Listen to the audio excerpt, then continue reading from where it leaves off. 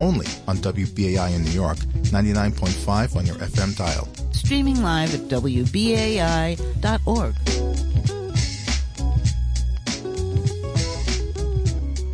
All right, and this is WBAI New York, 99.5 FM and WBAI.org online. This is a listener-sponsored community radio station providing you a Pacifica state of mind since 1960. The time now is 5 p.m. Stay tuned for Driving Forces with Jeff Simmons coming up.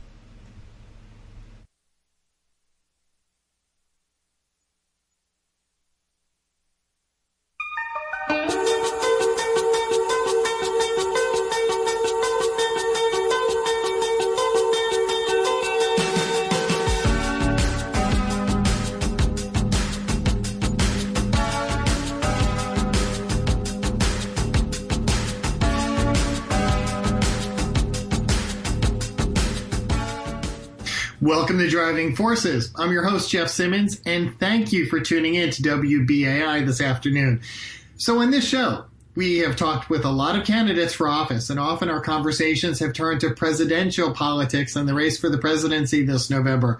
I'm very happy today that we have two amazing first-time candidates that have succeeded in their bids for Congress and for New York State Assembly. I'm talking about Jamal Bowman, who bested Eliot Engel. He'll be joining us in just a short while. And following him, Zohran Mamdani, who bested an incumbent here in Queens for New York State Assembly, is going to join us. And then, to close out the hour, I'm very excited about this because whenever I can book an author, I love to do this. I've got Claire Bond Potter, the author of Political Junkies. And I'm reading you the subtitle of her book because I want you to stay tuned for this whole hour. The subtitle, From Talk Radio to Twitter, How Alternative Media Hooked Us on Politics and Broke Our Democracy. So often with these folks, we talk about presidential politics, and our president never lets us down. Seems he gives us something to talk about every Thursday when Driving Forces is on. As Joe Biden continues his upward momentum in the polls, our president is, well, trying to find a solution to energize his base and overcome his administration's heavily criticized response to the COVID-19 pandemic, and also to avoid any blame for the country's economic woes. So, what's his suggested solution?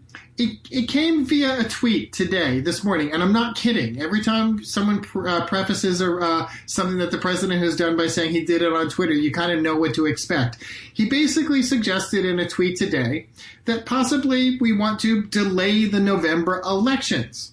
Now, I think we can all agree that we do need significant voting reforms here in the city, in the state, and across our country.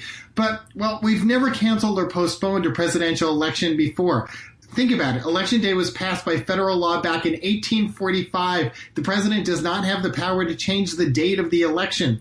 Well, the reaction was swift today. Not only Democrats, but quite a number of Republican members of the House and the Senate rejected the idea, noting again that the president doesn't have the power to change the date, and experts basically agree that it can't be changed without congressional approval. So, meanwhile, before we get to the first guest, just want to give you a very brief news update. If you had not heard, one of Trump's unofficial surrogates for his 2020 campaign, Herman Cain, passed away earlier today after being hospitalized for the coronavirus. Cain had made a bid for the Republican presidential nomination back in 2012. He was diagnosed with COVID-19 about 10 days after attending President Trump's indoor rally in Tulsa, Oklahoma on June 20th. And while he had said that he had worn a mask, photographs basically showed otherwise, that he was seen without a mask and surrounded by people in the arena. So I'll give you news throughout the hour because I want to get to our first guest. I've been very happy to have him back here on WBAI. I'm talking about Jamal Bowman, who in his first run for office defeated a 16-term incumbent, Eliot Engel, chair of the House Foreign Affairs Committee, in the June 23rd primary so he can represent the 16th Congressional District. And if you're not familiar with that district, it covers the Bronx and Westchester. Jamal Bowman is a former principal and founder of the Cornerstone Cornerstone Academy for Social Action, which is a public middle school in Eastchester, Bronx. He's been a leading advocate against standardized testing, and his anti-establishment campaign message focused on pressing issues such as education, housing, health, and criminal justice for all. Welcome back to WBAI. How you doing? Thank you so much for having me. So it's wonderful to have you back. You had, in this campaign, you had a number of top Democrats rallying behind Eliot Engel to stop you. When you were quoted at the time saying about your election, it means this country is ready, it's yearning, it's excited for progressive change. So what were the key ingredients to your success in the primary? You know, we had an amazing team. We had hundreds, if not thousands, of volunteers. And we were knocking on doors and canvassing the entire district from the very beginning, specifically targeting communities that have been ignored for far too long. So we went directly to NYCHA, Eden Hall, Gun Hill, Boston Sea, Co-op City, Mount Vernon, Yonkers, and parts of New Rochelle that have been ignored. And we wanted to make people understand that they are an essential part of the democratic process.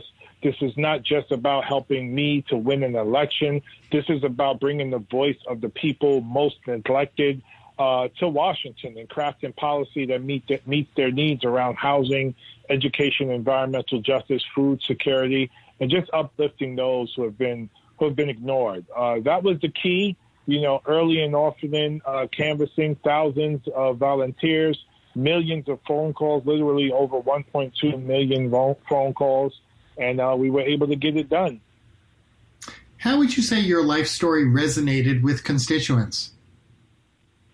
Yeah, you know, I was raised by a single mom along with my three sisters. I was raised in public housing and rent-stabilized apartments. I went to public schools my entire life, raised during the crack cocaine era and the AIDS epidemic. So that was all very formative in my overall upbringing. I'm a victim of police brutality, beaten by the cops when I was 11 years old, victim of police harassment throughout my life. So I know what the struggles of being black in America is all about. Being poor in America is all about. Being a victim of harassment and neglect. You know, that's my story, and it's the story of the majority of people in this district. And that's why I think we were able to build such a diverse coalition centering racial and economic justice from the very beginning, because what I also understood is that regardless of race and class and gender and orientation and belief and religion, etc., we have a shared commonality as human beings, many shared commonalities as human beings on this planet, and we were trying to bridge gaps to build the coalition that we needed to push back against a system that oppresses all of us. And I think that's what resonated mostly throughout the campaign. Looking at Eliot Engel, what should his loss and the loss by a number of incumbents here in New York City and New York State to younger, more progressive candidates like yourself signal to incumbents about their bases of support and also about their political stances? You know, people were yearning and demanding change because those who have been in the establishment for far too long did a poor job of connecting with the people in an authentic way. We have been way too beholden to corporate interests and the wealthy elite. We've allowed the wealthy elite and Wall Street to take control of our political system and infrastructure, and the people, working class people, have been ignored. And that's why we were able to connect with them, because we are working class. We represent the working class. We don't take any money from corporate PACs. We are completely supported by the people in the district. We're not going to take money from fossil fuel industry, pharmaceutical companies, the military-industrial complex. We will continue to serve the people. And I think Eliot Engel and too many establishment Democrats and Republicans continue to be beholden to corporate interests. And it's a major problem, and it's why our democracy is hanging on by a thread in this moment. So this campaign season is completely different due to the pandemic. How did you have to adjust to be able to have, contact with voters when it was so difficult for months to be able to have face-to-face contact? Canvassing early and often really helped because we were able to build face and name recognition. Serving in this district as a middle school principal for 10 and a half years also really helped. But we were able to pivot very efficiently to an online virtual campaign because of our amazing team and our amazing volunteers. So Zoom calls, Facebook Lives, Facebook Hangouts, IG Lives, Twitter Lives, in collaboration with the Justice Democrats and other supporters across the country, talking about the issues that mattered most. That was huge. Teletown halls were huge. Most importantly, though, we were checking in people about their needs and about the collective trauma that we were all going through, asking them how they were doing and asking them what their needs were before talking about the campaign. So we took a much more human approach once we pivoted to an online virtual campaign, and it paid off in the end.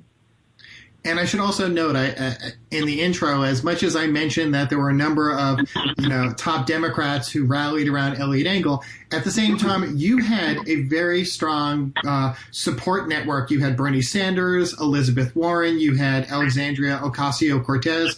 Elizabeth Warren, for one, had said you were exactly the kind of person we need in Congress fighting for big structural change. How important would you say those endorsements, and in particular in our area, the endorsement of Alexandria Ocasio-Cortez was in this election? I mean, they were huge, and I don't want to leave out public advocate Jumaane Williams, State Senator Alessandra Biaggi, State Senator Gustavo Rivera. They were critical as well as Zephyr Teachout, Cynthia Nixon. I mean, we had a ton of support throughout the campaign, and it was huge. I mean, our second or third best fundraising day happened after the AOC endorsement. So that was big. The first fundraising day was after Eliot Engel's hot mic moment. That was our best day, followed by the Bernie Sanders endorsement. That was our second best day, followed by the AOC endorsement. So they were huge in terms of fundraising. They were huge in terms of viability and affirming my progressive gravitas, if you will. And just affirming support for me overall. And that's why Election Day for us felt like a celebration. It felt like a holiday. I mean, we tripled voter turnout, tripled turnout amongst young people, triple turnout amongst people of color. And even though people thought that this was a quote-unquote moderate district in the beginning, it turned out to be a lot more progressive than people gave it credit for. I do want to ask you about a few issues now. For instance, how you feel the presidential administration has responded to this pandemic. Can you give them less than an F? Their response has been dangerous, has been neglectful, has been deplorable. I mean, Donald Trump is unfit to be president, not just because he's a racist and a fascist, but because he's incompetent and he doesn't care about human life. We have over 150,000 people dead because of this pandemic due to Donald Trump's incompetence. And it's horrible that so many families have had to suffer so much because of his incompetence. And we're not just talking about deaths. We're talking about a one-time $1,200 payment as part of the CARES Act that is not enough to keep working families afloat during this economic downturn. The Democrats are coming back stronger with the HEROES Act, but the Republicans are still playing possum with an act that doesn't go anywhere near meeting the bar. You know, we're demanding $2,000 per month, demanding the $600 unemployment insurance continues, and demanding the cancellation of rent, a blockade on evictions, and the cancellation of mom-and-pop mortgages. We need a bailout that focuses on the people, not on the airline industry, cruise industry, and the wealthy elite whose wealth has grown since this pandemic has hit. So, you know, Donald Trump is the worst, and that's why we got to get him out of office and then hold Joe Biden accountable towards meeting the progressive values that the American people demand. I do want to point out one of your policy initiatives. During the campaign, you unveiled the Reconstruction Agenda in the wake of the killing of George Floyd. What does that agenda involve? What do you hope it can achieve?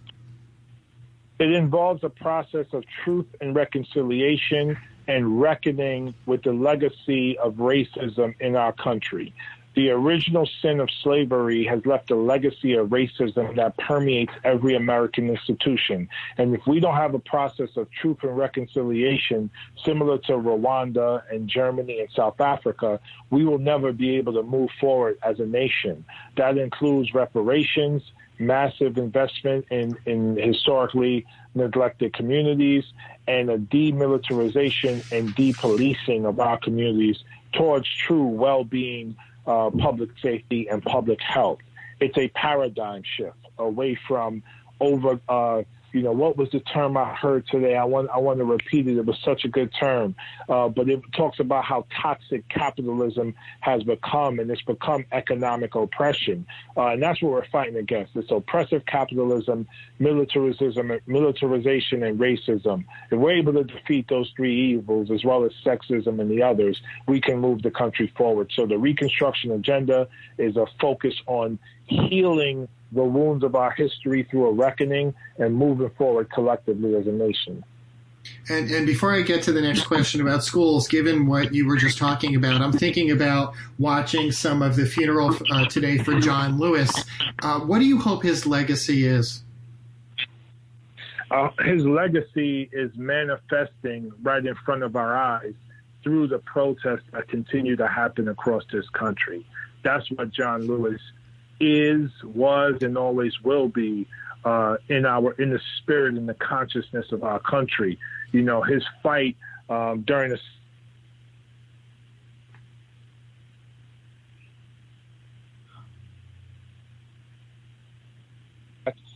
that's the kind of fighter that John Lewis was, and that's the fight that we're trying to bring to Congress, and that's the fight that people are bringing all over the country. So we're seeing the manifestation right now in front of our eyes, but we all have to step up and be a part of that fight. We cannot relax.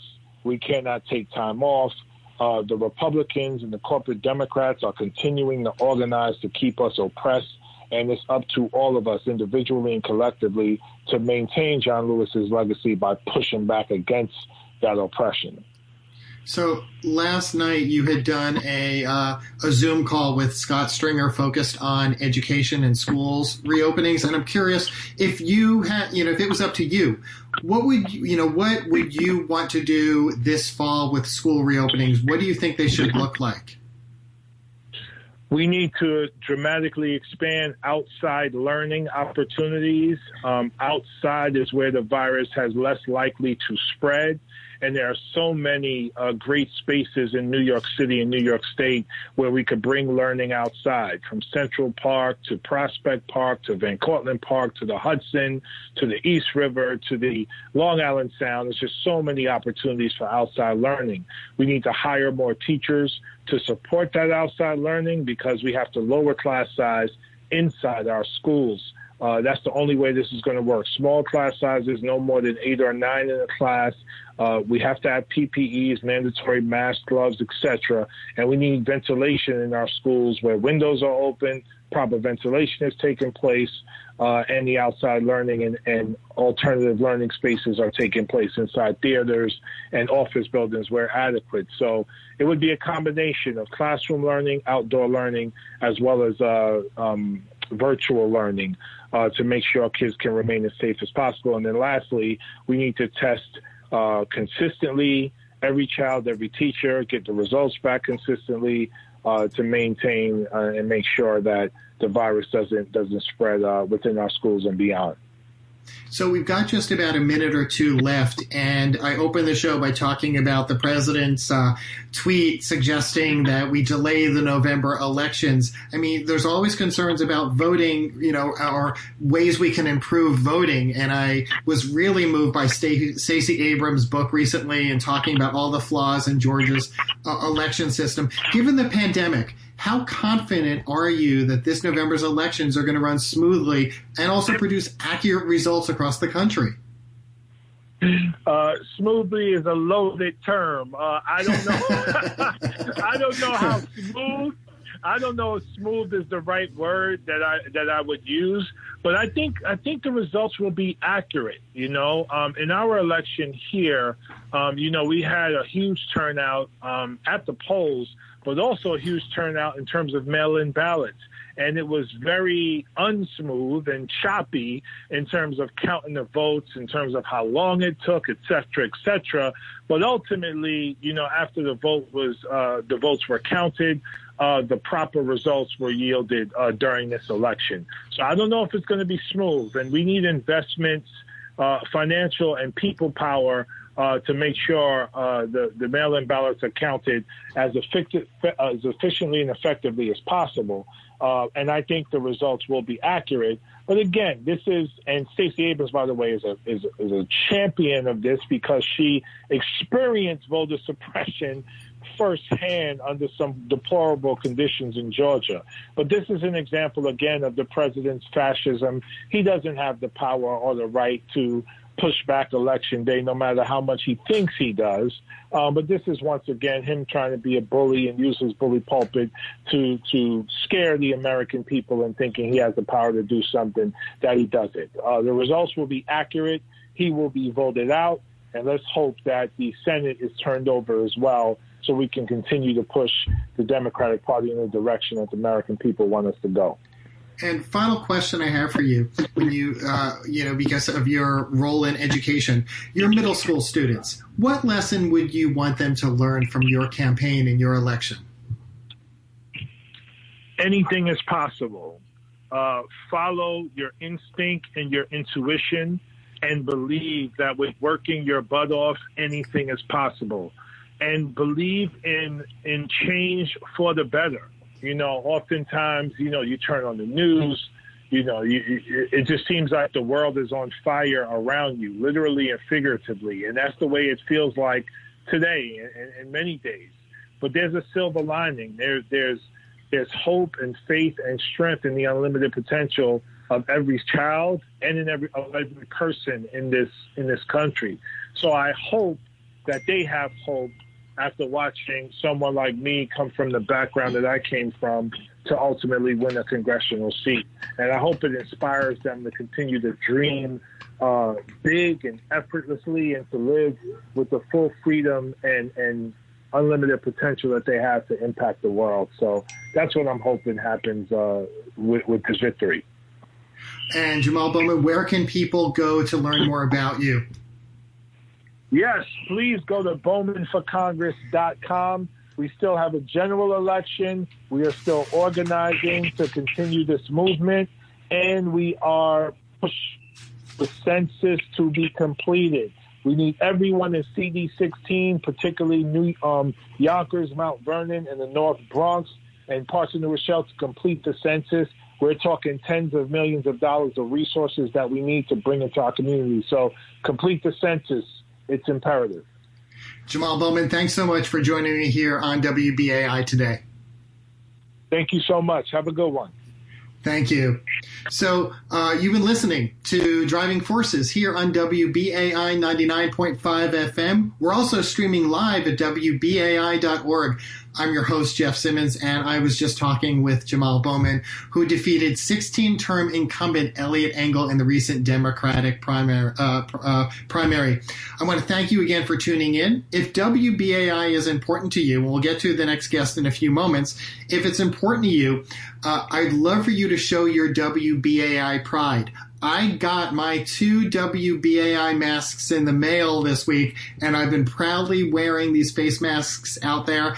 And for a $35 donation, you can get one as well. These are great masks to show off your WBAI pride. It actually helped me at a news conference I went to yesterday because people immediately saw me, weren't sure who I was, and then saw the WBAI mask and figured it out. That helps also show our public that you care about WBAI. So here's how you can do that. For a $35 donation, that's it.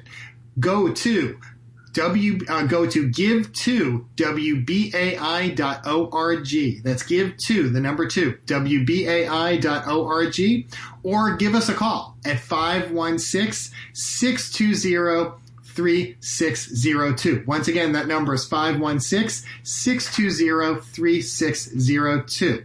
So with that, let's get to the next guest, another first-time candidate who unseated an incumbent when the absentee ballots in the primary were counted in the 36th State Assembly race in Queens. I'm talking about Zohran Mamdani, who last week won the Democratic primary race and defeated 10-year State Assembly member Aravella Simotis by only about 350 votes. And he joins a number of other newcomers, or will join after the election in November, a number of newcomers in Albany, such as Jessica Gonzalez Rojas, who we've had here on the show, and Jennifer Rajkumar, who also in Queens defeated an incumbent, Mike Miller.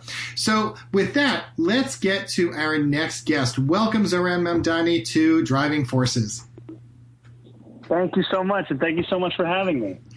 So I purposely did not talk about your bio so that you can. Please, this is your first time on the show, so introduce yourself to our listeners so they know a little more about you. Absolutely. So my name is Zohran Kwame Mamdani. I was born and raised in Kampala, Uganda, in East Africa. I immigrated to New York City at the age of 7 in 1999, and I got my citizenship 2 years ago in February 2018. I am, as of a few days ago now, a former foreclosure prevention housing counselor. I used to work at Chaya CDC, where I worked with low to moderate income immigrant homeowners across Queens who are facing foreclosure on their longtime family homes. And now I am very excited to say that I am the Democratic nominee for the 36th Assembly District, which covers much of Astoria in Northwest Queens, talking about Astoria, Ditmar Steinway, and parts of Astoria Heights as well. So, and you also were one of several new Democratic socialists who prevailed in this primary. If I'm correct, the only one in Queens endorsed by the Democratic Socialists of America. Describe for me what a serious socialist electoral bid looked like this season. Yes, absolutely. So, yes, you're absolutely correct. I am one of 4 candidates vying to represent in the state government. There is myself, there is Marcella Matenas running for Assembly in Sunset Park, there's Farah Soufrant Forrest, also in Brooklyn running for Assembly, Jabari Brisport running for the state Senate, also in Brooklyn, and all of us prevailed. It's very, very exciting to be going to Albany with all of my slate mates and to be joining State Senator Julia Salazar, who's already there. When you ask, what does a socialist bid look like? I think it is in many ways to be unabashed about what our ideology is and what that actually means. So, what I break socialism down into is a belief that whatever is necessary to live a dignified life be provided by the state. And so our campaign's main 3 tenets, our central policy platforms, were built around housing, criminal justice, and energy. And so in those policy platforms, we would explain that our views are not simply in response to the crisis of the moment, but in response to the larger crisis of capitalism, and making it very clear that the solutions, they come from a different political ideology. It doesn't mean that every single conversation I have with a voter starts off with a treatise on socialism, but it means that we kind of explain the links and connect the dots so that people understand how we got to this place in the first place. What's been so interesting to me is how many, even incumbents, have tried to label themselves as progressive to curry support. Ever since AOC got elected, I'm seeing this so often, and we're going into the 2021 elections, and I expect every candidate is going to suggest they're the most progressive. Draw the line for me about what a true progressive candidate looks like, and what in your view, constituents want from a progressive. Yeah, I think you're totally right that this is a word that, as it's been used more and more, has started to lose meaning, because people from all sides of the spectrum like to label themselves as it because they think that it's the label itself that will drive them to victory. I think that it's very difficult to define what makes a progressive. I think in our race, what we sought to do is showcase the limitations of a word such as that and introduce a word of socialism and showcase what these kinds of commitments mean. So in our race, some of the most important distinctions we talked about were about, where does the money come from that funds your campaign? And having an explicit rejection of money from real estate developers, an explicit rejection of money from police unions, an explicit rejection of money from corporations. Because you'll find people who identify themselves as progressives and have done so for years, and they still had money to return to police unions. And what I would argue is that if you're truly committed to a lot of these ideals, you would never have taken that money in the first place. Additionally, I think it also speaks to what are your commitments with regards to your vision and your solutions to these crises of housing, to these crises of policing, to these crises of the climate. Are you committed to decommodifying housing? Are you committed to decarcerating our state, decarbonizing our economy? These are kind of large-scale ideas that provide a compass in the way in which we're going to wage this battle. And what I'm really excited about is if you look at any of, and frankly, all of the DSA candidates, there is that commitment spelled out so that everyone has an understanding as to exactly what we're talking about. We're not using an amorphous term such as just progressive to describe each and everything. And you just touched on some of these characteristics about candidates who like to portray themselves as progressive yet are accepting money from unions, etc. What was your approach to define your competitor Aravella as a candidate that did not deserve support in your in this campaign? How did you try to define her? Yeah, I think that, being the first challenger to an incumbent who has been in office for 10 years, there is a lot of responsibility on the campaign to not simply contest the current situation, but also to explain and illustrate to voters the history of the incumbent. Because, as you very well know, the hollowing out of local journalism across this country, but also here in New York City, and the fact that people are just so busy with their lives and all that comes with it, that to expect every individual voter to know the intricacies of an incumbent's record over 10 years when they've never been brought to light by a challenger, it falls upon us. And so what we sought to do was to bring up votes from years past, was to bring up donors of now and as well as in the past, and to make it very clear that there are some incongruencies here between what's being said and what's been done. And we need to look at the past to truly understand what we can expect from the future. Because in this moment, as you said, there is a real feeling that the wind is blowing towards the left. There is a real desire of all kinds of candidates, whether they are insurgents or they're incumbents, to use the language of the left. And so it's very hard for someone to be able to distinguish between candidates that, may on the surface seem similar. And so that's where the importance of this kind of research and clarification as to somebody's record comes into play. Using your words about the wind, blowing left, do you think at this point the Queens County Democratic Organization is dead, or it needs to adapt? I don't think it's dead at all. I think it's very much, it's definitely been, it's definitely not, it does not have the power that it used to have, but as somebody who spent my July 4th in 2019 helping to participate in the recount for District Attorney candidate Tiffany Caban's race, I, firsthand saw, as did so many other Queens DSA and New York City DSA members, just how the party still continues to exist. And I think that, frankly, I'm not very interested in reforming the party. I think that the party has served the interests of those in power. And I think what we need to do is create an altogether different system of power, one that serves the working class here in this borough. So let's get to the issues. What are the issues you want to champion in Albany? I would say the issues that I want to champion in Albany, they mirror what we ran on here. So really, focusing on housing, criminal justice, and the climate crisis. With regards to housing, 24% of tenants here in Astoria pay half of their income towards their rent. And that's a statistic that predates the coronavirus pandemic. So who knows where that is now? 1 in 4 homes being bought here in Astoria are being bought by investors. So we are really in the throes of an absolute, a real crisis here in this neighborhood, one that mirrors what's going on across the city. And so I want to be appointed to the Housing Committee, and I want to ensure that we pass good cause legislation and continue to fight for a future in which housing is not something determined by the market, but guaranteed by the state.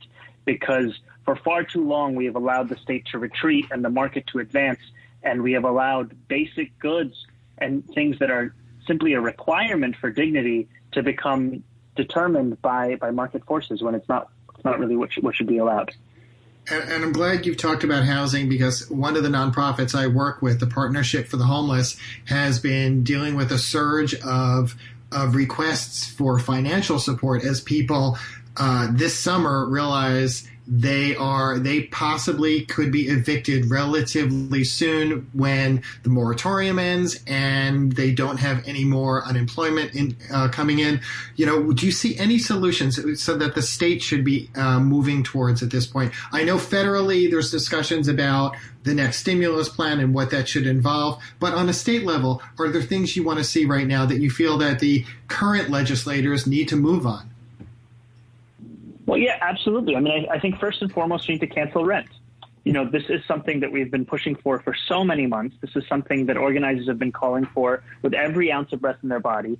And it is something that the state continues to refuse. And, frankly, we have a governor who thinks that we've already taken care of the rent issue, to use his words. He thinks that by having a moratorium on evictions, the issue is solved. But what the moratorium does is it simply pushes the crisis to a later date. At some point, this moratorium will expire, and at that point, we're going to have a cascade of evictions. And frankly, it needs to also be said that, the absolute moratorium has expired, and we're looking at a moratorium that has, there are now loopholes for people that can be evicted. Today, in our office, we host two groups, the Astoria Tenants Union and the Astoria Food Pantry. And both of those groups' work showcase the extent of the crisis in this moment, because the Astoria Tenants Union has been using our office to help people to apply for this rent relief program, this partial relief program. And they've seen firsthand just how limited this program is and how it is in many ways not actually going to assist tenants as much as it is going to assist landlords. And then with the Astoria Food Pantry, they, headed by Michaela and Katie, they give out food every Friday morning to about 150 families here in Astoria. And by Thursday night, by tonight at midnight, there will already be people lined up for that. And that speaks to the urgency of the need in this moment. It speaks to the way in which our government has left people behind. And, while we have a governor that's been trying to do a victory lap about the response here in New York State, I think, frankly, we need to inspect the many ways in which we have failed the people of the state and that we continue to do so.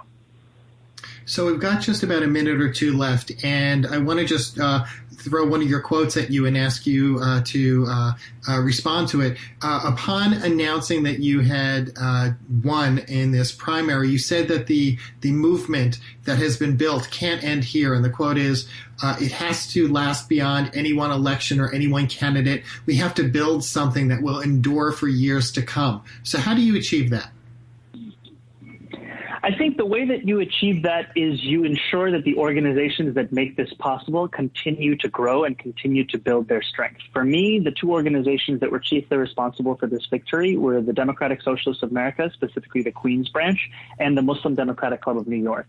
And so what I meant by that quote is that I encourage each and every person to ensure that their attention to this moment is not governed simply by the date of an election, but by a continued awareness of the crisis and the need to respond to that. And a response to that is not only in the voting booth, it is also out in the streets, it is also through advocacy and organizing.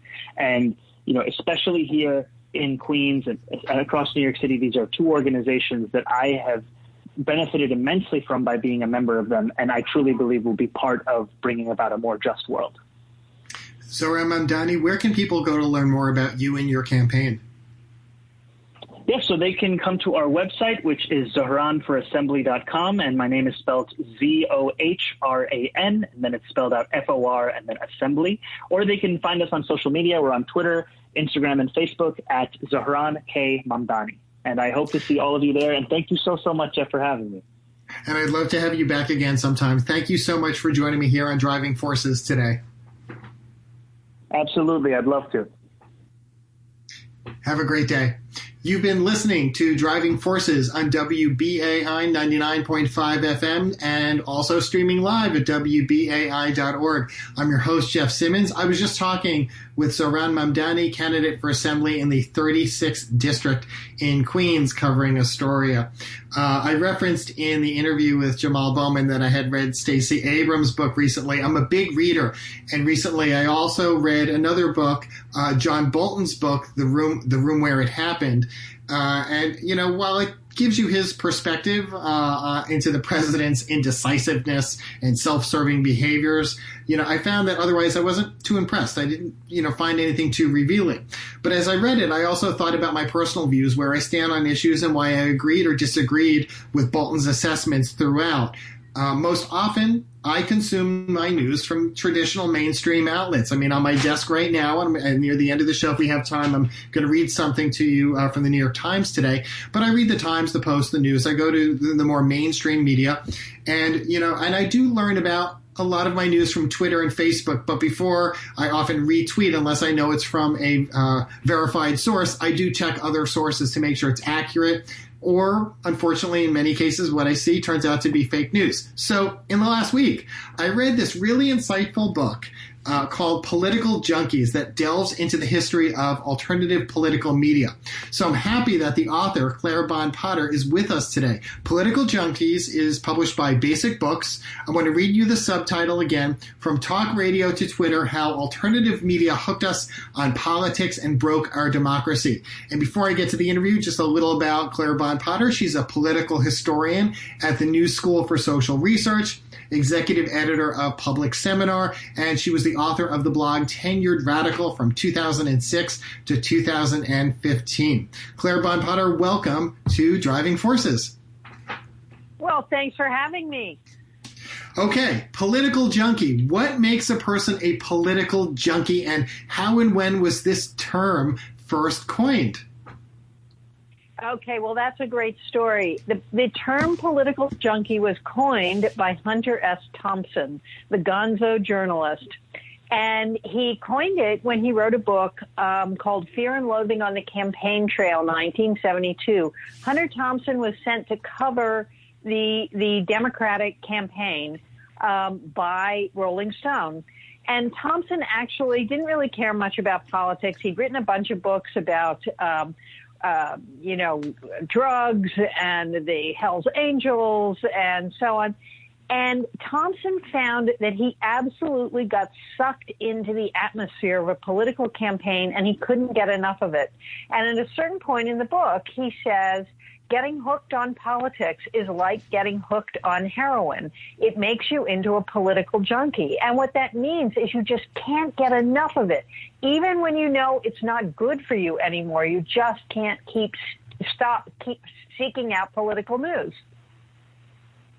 In the book, you trace the evolution of alternative media since World War II, and an evolution that, as I read through the book, it's closely tied to advancements in technology. Can you talk a little about that? Yeah. Really, alternative media starts on radio and on paper. Possibly one of the earliest alternative media was Father Coughlin's radio show in the 1930s. Coughlin, as you may know, was a right-wing populist, and he eventually gets tossed off the air because of his anti-Semitic rantings.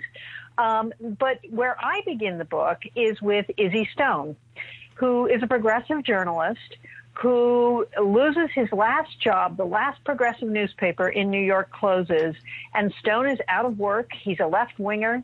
McCarthy's after him. He can't get a job. And he finally realizes that he could actually do the kind of journalism he wanted if he self-published. So he creates a 4-page newsletter that has one story in it every week. And he lives off the money from subscribers. So subscribers pay him $5 a month for I.F. Stone's Weekly. But what the book really tells us is that over time, mainstream media gets reshaped into alternative media. We see the growth of the talk radio sphere, but we also see television being repurposed for other kinds of news shows. And then, of course, by the time we get to the 1980s, the Internet hits. And it's really when we get the Internet that media makers can create a platform for themselves that is completely independent, and many of them start making a living off of it.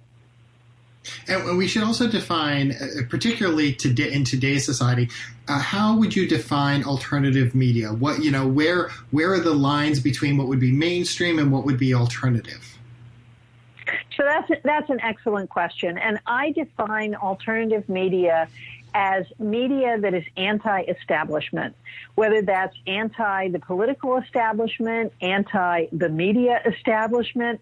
It is a media form that stakes out an independent position on the margins. What's interesting about alternative media is it's not necessarily non-corporate, right? So some of our most robust alternative media today, think the Drudge Report, which has been around since the 1990s, think Breitbart. There are a range of platforms that actually make a ton of money. So you can be alternative media and actually make a lot of money. I think of Twitter and Facebook as forms of alternative media. Those are multi-billion-dollar corporations. But what they do is they create a certain kind of freedom for the people who communicate on them, and they release those people from editorial control and gatekeeping.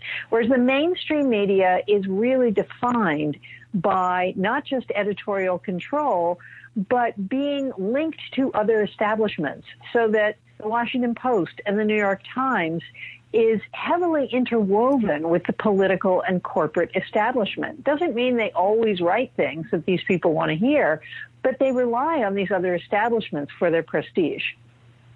Yeah, it's so fascinating. I often have talked on the show about how, as much as I watch CNN, I also try to watch MSNBC and Fox News, for instance, because I want to see what's covered and how it's covered, what's mentioned and what is not mentioned. How has the delivery of news been transformed because of alternative media? Well, that's also a great question, and it's a great question to ask right now. I would say the answer that is most relevant to everybody out there is that every single person who owns a cell phone can make news if they want to. The activists who are marching in the streets right now are marching because of broadcasting that people did from their telephones, that they uploaded to Twitter, uploaded to YouTube, and so on. So that's the most extreme aspect of it. But news was also changed by alternative media because when these other platforms, and I'm thinking blogs, but also the Drudge Report, also social media, it speeded up the news cycle so that reporting was, normally a process that went through multiple copy editors, multiple editors. A New York Times story in the 1960s was touched by about 12 hands before it went to the newspaper. Now that has really tightened up. Because the news moves so fast, when in fact, for example, the president can broadcast to the public without needing to hold a press conference, without needing to have a camera around, that means that the mainstream media is always trying to catch up with news that is already happening, already being broadcast, already being talked about by the time they sit down and write a carefully edited story about it. Yeah, and think about it. Just this morning, we're awake by then, but one of his tweets this morning is about suggesting that we move the November elections, and now all the mainstream media is following that up. Right. And this, of course, is something Donald Trump is very good at, is setting the tone of the news cycle. And this is something that politicians have always done, but doing it from Twitter was a whole new phenomenon when Trump started doing it. So today, for example, was the day when the nation buried John R. Lewis, one of the great civil rights icons. And it was almost as if we had parallel news environments. On the one hand, we had John R. Lewis's funeral, and on the other hand, there was all of this buzz on Twitter and on the blogs and on news platforms about whether Trump is actually going to decide he's not going to have an election after all. So that actually, it makes the news cycle much less coherent. But what it also means is that establishment voices are not in charge of what the news is going to be. And that is perhaps the sort of greatest achievement of alternative media, is to nudge a self-styled elite out of the way and say, we're going to decide what the news is, you aren't. So you mentioned activists before, and my mind goes to a wonderful chapter on hashtag activism. And so talk about the role that hashtag activism has played in the transformation of alternative media. Right. Well, one of the reasons I loved writing that chapter is it shows how users and activists actually take a technology, in this case Twitter, and make something out of it that the people who invented it hadn't even thought of. Right. So the hashtag is actually invented by Twitter users in order to create coherent stories within the platform. Right.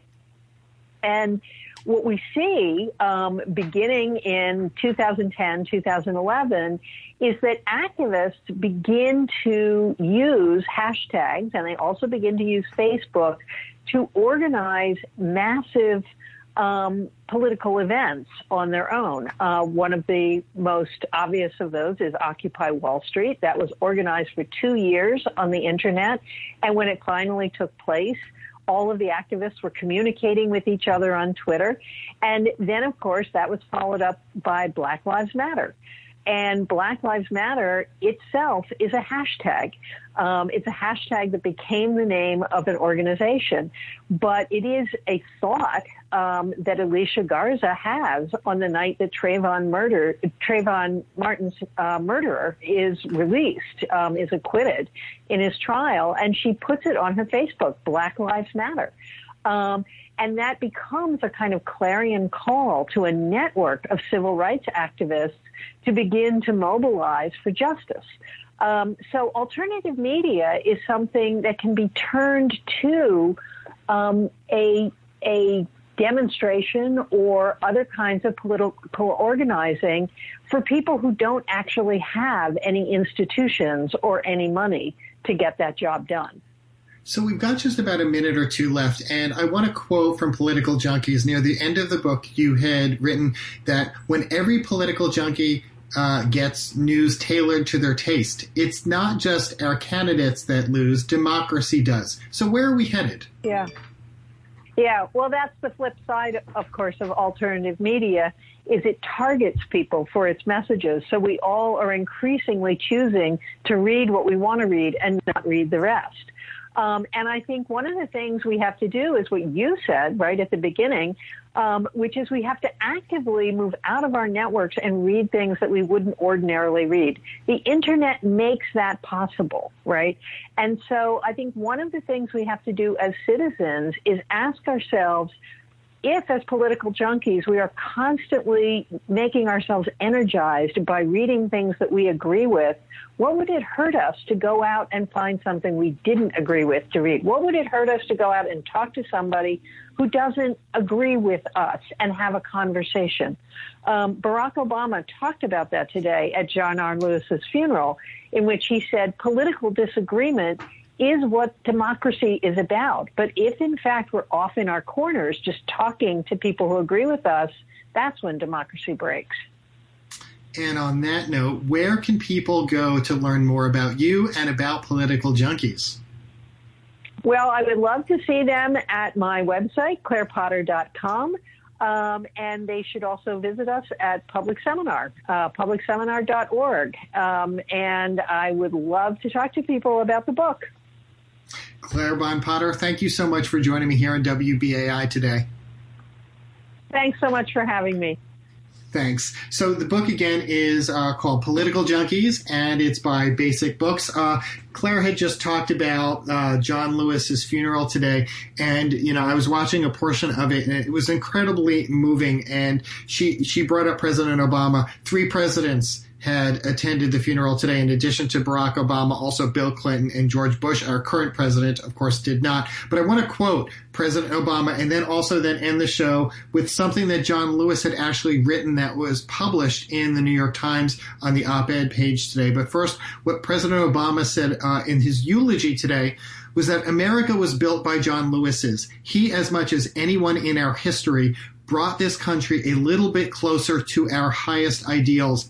And someday, when we do finish that long journey towards freedom, when we do form a more perfect union, John Lewis will be a founding father of that fuller, fairer, better America.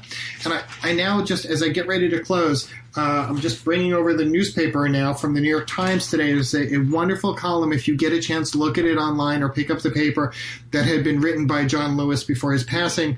And I just wanted to read you a passage that I just think is so important for people to hear in this country at this time. And he wrote that ordinary people with extraordinary vision can redeem the soul of America by getting in what I call good trouble, necessary trouble. Voting and participating in the democratic process are key. The vote is the most powerful nonviolent change agent you have in a democratic society. You must use it because it is not guaranteed. You can lose it. And I think it's important for all of us to remember that. And also, as been cited in the show today, remember to fill out your census form as well. Very important, because that way we can continue our representation. Thank you to my guests today, Jamal Bowman, Zohran Mamdani, and also author Clara Bon-Potter. And thank you, Reggie, for making all of this happen. If you missed any part of the show, go to WBAI.org, then go over to Programs and Archives. The show will be up in about 10 minutes. Thanks for joining me today. My thoughts are with all of you. I wish you good health in the coming days and weeks. Have a great day.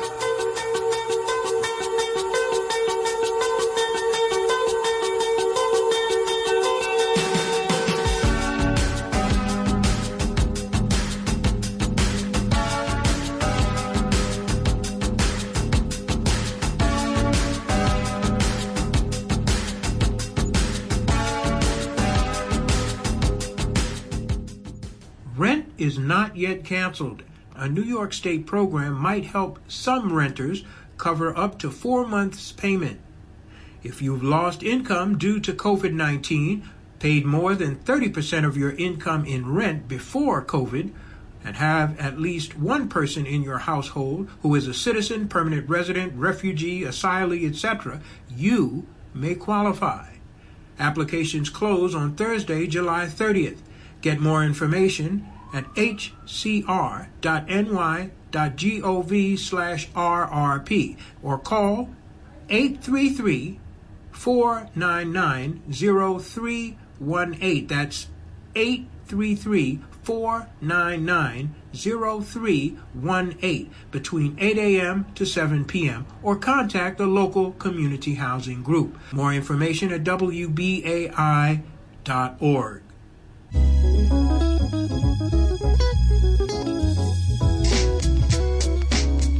Hello, WBAI listeners and supporters. Tune in Friday, July 31st from 10 p.m. to midnight for the second report of 2020 from the WBAI local station board. This month, you'll hear from various members of the board. They'll talk about their responsibilities, recent developments throughout the network, and ask for your ideas on how to build a stronger WBAI. So mark that date on your calendar. Friday, July 31st, 10 p.m. to midnight. The second report of 2020 from the WBAI local station board. Only on WBAI in New York, 99.5 on your FM dial. Streaming live at WBAI.org.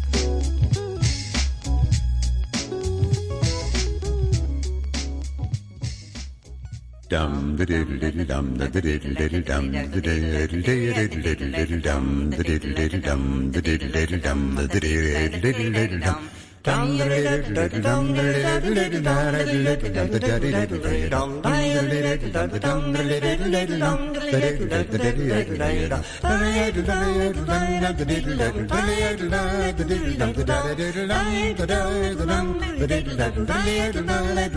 diddle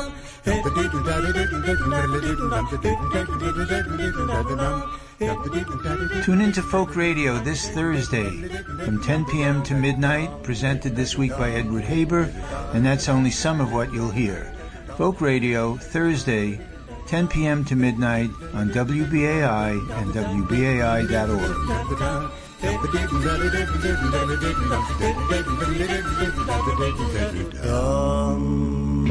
This is Jarrett Murphy. You hear me here on WBAI 99.5 FM every Wednesday at 5 on The Max and Murphy Show with my broadcast partner, Ben Max. Ben and I have been friends for years and broadcasting together for almost as long.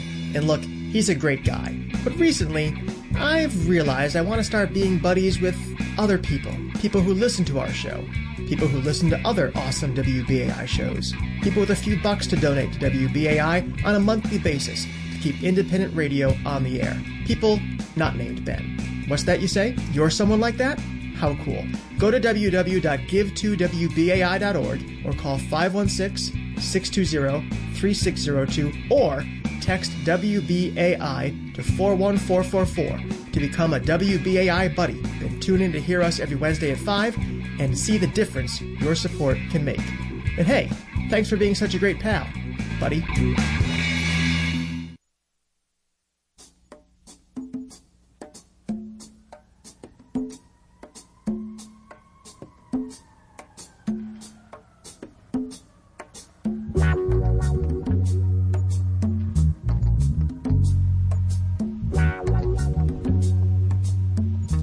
This is WBAI New York, 99.5 FM, and WBAI.org online.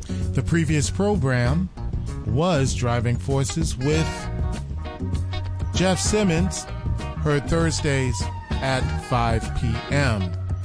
Stay tuned for the WBAI Evening News coming up, followed by Justice Matters with Bob Ganji at 6:30 p.m. And before we go into the next program, I just wanted to remind people that, yes, we